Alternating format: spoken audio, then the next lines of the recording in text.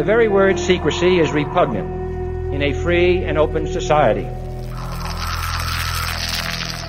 And we are, as a people, inherently and historically opposed to secret societies, to secret oaths, and to secret proceedings.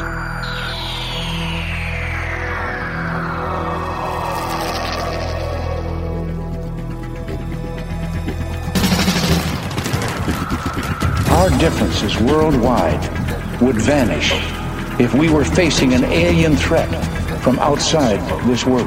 And yet, I ask you, is not an alien force already among us? Exopolitics, paranormal phenomena, and deep analysis of current world events.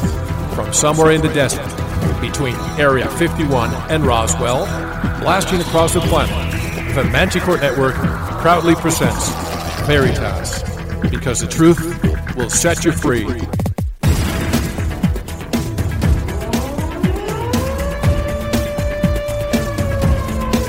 Headline edition, July 8, 1947.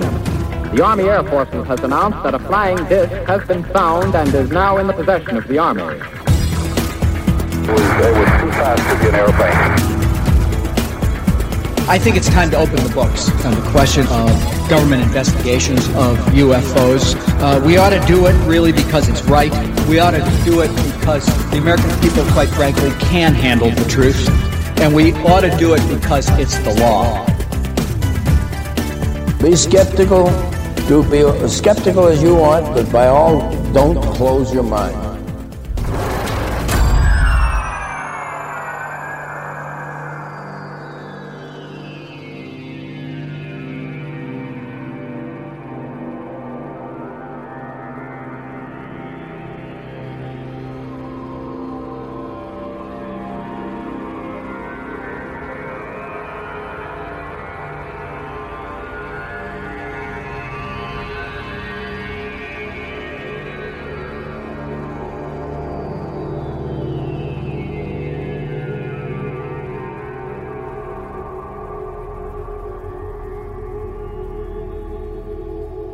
Greetings to everyone around the world, and a warm welcome to another edition of the Veritas Show, where we bring you disclosure, one guest at a time.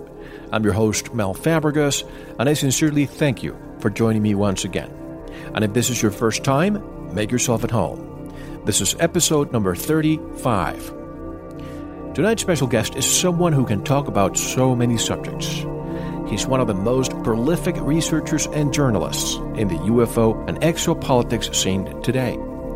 He's co-editor of UFO Digest and president of Morningstar Aerospace Resources and Systems. Robert Morningstar, not to be confused with Robert Morningsky, will be with us shortly. I want to thank all of our new Veritas members. You are keeping Veritas alive.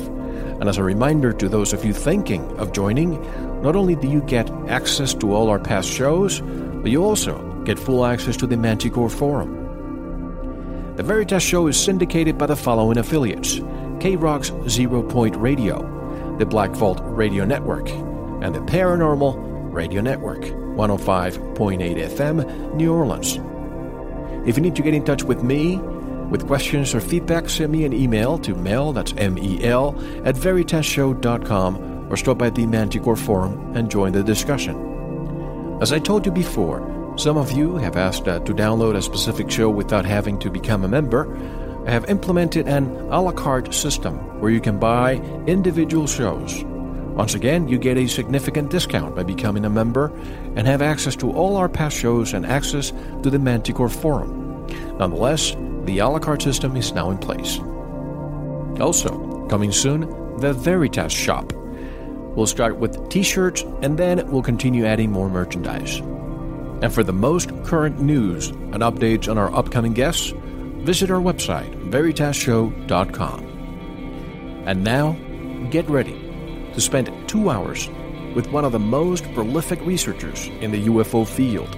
If you want to know, if our moon has a moon, what's on the moons of Mars? More about President Kennedy's assassination and his son, John F. Kennedy Jr.'s sinister and untimely death, and much more. Don't go anywhere. This is Mel Fabregas, and you're listening to the Veritas Show.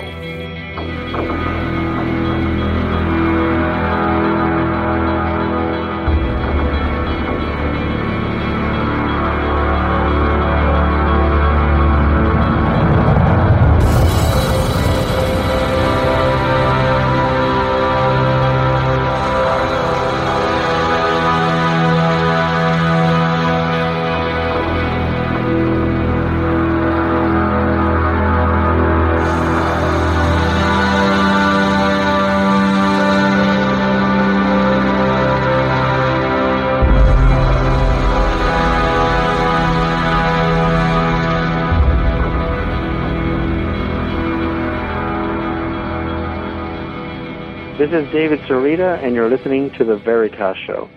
Robert Morningstar is one of the most prolific researchers and journalists in the UFO and exopolitics scene today.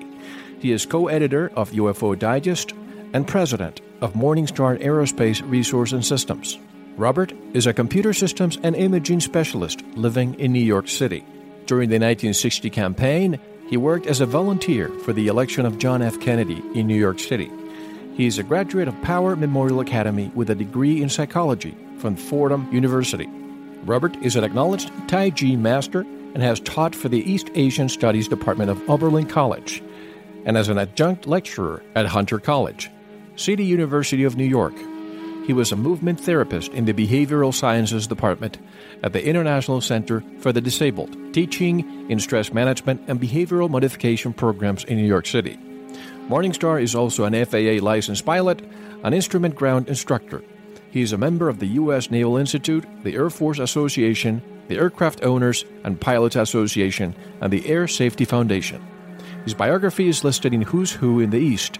Robert has studied the assassination of John F. Kennedy since the day it occurred. In 1992, at the Third Decade Symposium on the JFK assassination in Chicago, Robert became the first scientist to expose publicly the use of Gestalt psychology in the alteration and doctoring of the Zapruder film. In June 1997, Robert was elected presider of the Ancient Druid Order of England in a Druid ceremony at Stonehenge, directly linking him spiritually to the Arthurian legacy. And directly from New York City, Robert Morningstar.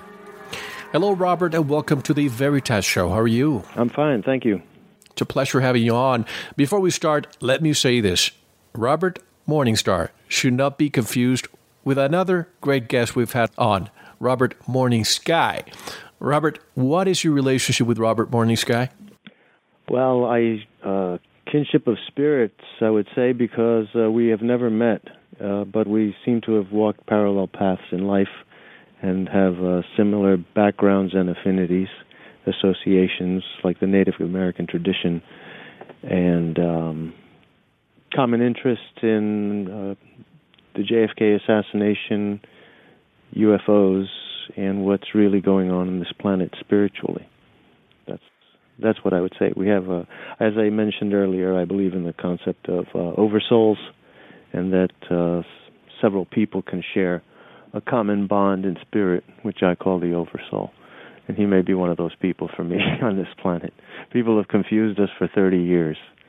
And it took me a while to realize that people weren't spelling my name wrong when I was getting cards for Robert Morningsky in the late 70s, early 80s it started.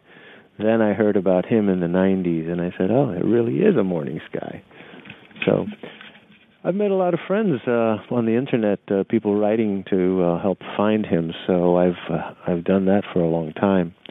And I was very happy to hear him on your show. It was very gratifying. Even if you go to YouTube and you put Robert Morningstar, you get Robert Morningsky's lecture sometimes. I know. I've seen that. I ask people to correct those things when I catch them myself. But I think both of us bring a positive message, and both of us have our ground in, Native American spiritual beliefs. And so I'm very gratified to see him come back into the public arena, or public eye. I read somewhere that you felt relieved when Robert Morningsky was on our show because he finally resurfaced after 10 years. And let me just say hello to Robert Morningsky also and thank him again for choosing us after his 10-year self-imposed public retreat. But you also received a lot of correspondence, a lot of mail that was supposed to be going to him. What happened with that mail? Well, most of it was postcards and thank you notes, mostly in postcard forms. So I kept them for a while, thinking they were mine, and then I just discarded them. Nothing of great monetary value ever showed up, like a check or anything like that. No, just thank you notes generally. But actually, the internet period, the internet era, changed all that and became electronic communication with many people concerned, whether I was here I knew of his whereabouts and a lot of stories and rumors about accidents and having to remove himself from ufology because of threats. So it was a great legend that grew around it, and I was always trying to help people because, seriously, people were greatly concerned about him.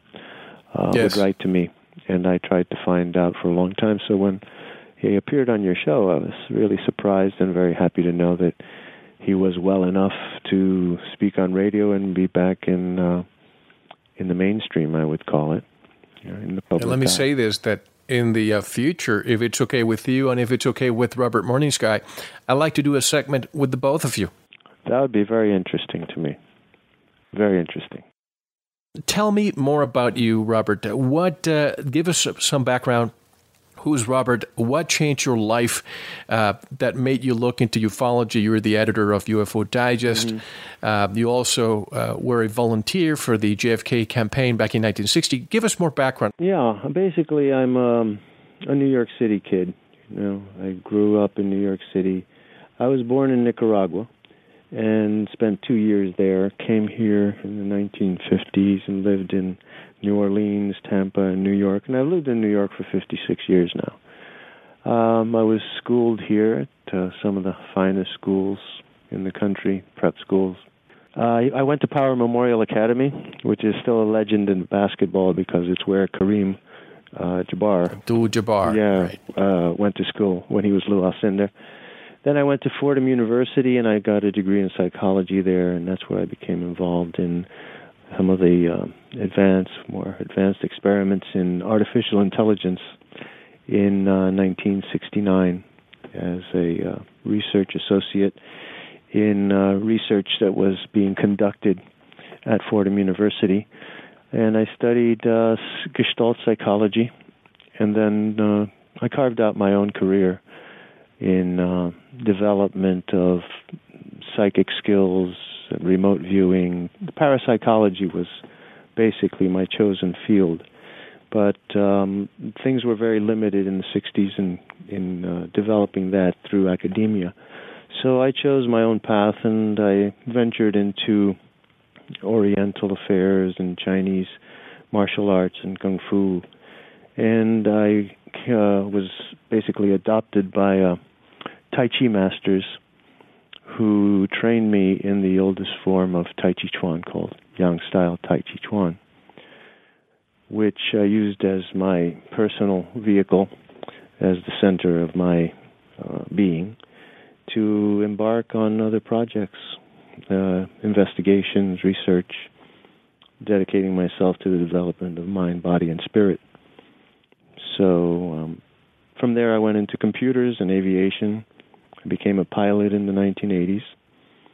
And I've had a working relationship with many scientists, researchers, investigators. I consider myself a facilitator of communications. Incidentally, at my time at Fordham was a really seminal time, great ferment, intellectual ferment that was occurring. And at Fordham, during that period, where the first communication department was developed under the directorship of Marshall McLuhan. So that milieu, that atmosphere, environment, kind of colored the rest of my life into what success is, and that's communications. And psychology is equally important for understanding yourself, your perceptions of reality, and basically human evolution, which is what we're here to do. We're here to evolve as human beings and become who we really are. Unfortunately, our minds have been affected by kind of a scheme in media that presents falsehoods as realities, and so there's a great confusion in people as to where the world really stands and what reality really is, and UFOs are part of that. It's become a core element of Western consciousness, and we all have to take it seriously.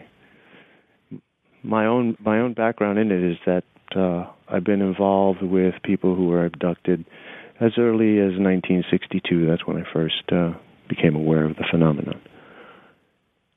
I grew up in the 1950s in the age of flying saucers, as right. Paris Flamand calls it, dubbing it an epic in human history. So Paris Flamand is a very famous writer of the 50s, 60s, and even now. And he wrote... So what happened in 1962 when you first came in contact? Yeah, the first contact came through my younger brother, who was abducted in 1962. At that time, he didn't see a UFO. He just had this unusual experience of very small entities coming into his room and carrying him away against his will. And it affected him for the rest of his life. You know, there is a sense of outrage in certain individuals. Different people react to it differently. But it's kind of like child abuse to have done that to a 7-year-old boy, you know? Yes. And I was the first one to receive the report, because he was very altered. He had gone away to the country in one of those city kid in the country for the summer programs run by organizations like philanthropy, charities, or newspapers like the New York Times Fresh Air Fund. Right. So he was going to the country. He was happy to be going, and then 2 weeks later, he was crying to come home, and we couldn't understand what had happened to him. And I took him aside one day, and I said, "Rudy, what happened? You were so happy to go. What happened?" And he looked at his older brother, and he said, "Robert, I was scared." I said, "What?" He says, "I was scared. Something happened. Something frightened me." And then he went on to tell me about sleeping on a ground level room in this farmer's house with a door that opened back into a backyard. And getting ready to go to sleep, he started hearing little voices. So he got curious and he walked over to the window and pulled up the shade, and he didn't see anything in the garden. He went back to bed, and then he heard the voices again. And then he said to me that he was really certain now that he was hearing these things, and so he tiptoed up to the window again, very quietly, stealthily, drew the shade, and there, surprised, 3 little entities. He called them as these 3 little guys, like munchkins or something, he said. Right. And those are his very words. This is a 7-year-old boy trying to express something 3.5 feet tall and he said they had big eyes. And they got scared, and they hid in the flower bed, and they looked at me, and they said to me, "You don't see us. We're not here. We're only flowers. You don't see us. We're not here. We're only flowers." They said it 3 times. And he got really frightened, ran back to bed, and then had an episode of missing time, but felt himself having, been carried away, taken away. The door was open in the morning. He felt terrible. He felt cold. And it took many years for him to recover the full extent, the full memories. And that was in the 1990s, when a series of questions and recollections that I had about the incident were able to bring them back. So one of the things that I do is I work with people who have been abducted to help them reconstitute their lives, recenter themselves, integrate the experience, and... What method do you use to accomplish that? Well, that's where the Tai Chi comes in. Tai Chi Chuan is a method of recomposing yourself physically. The Tai Chi believes that the mind and the body, the spirit, are one thing, and that if your mind is uncentered, your body is uncentered. And so if... Thank you for listening. To unlock the full 2-hour interview, including video formats, downloads, transcripts, exclusive articles, and more, subscribe to Veritas Plus now. Gain access to our entire archive dating back to 2008. Just click subscribe at veritasradio.com. Because you don't want to believe, you want to know. Subscribe now. To listen to the rest and all of our exclusive material, proceed to the Veritas Plus member section, or join the Veritas Plus family by subscribing. Click on the subscribe button at veritasradio.com. Don't forget to visit the Veritas store for focused life force energy. Get a 15-day free trial today with no credit card required.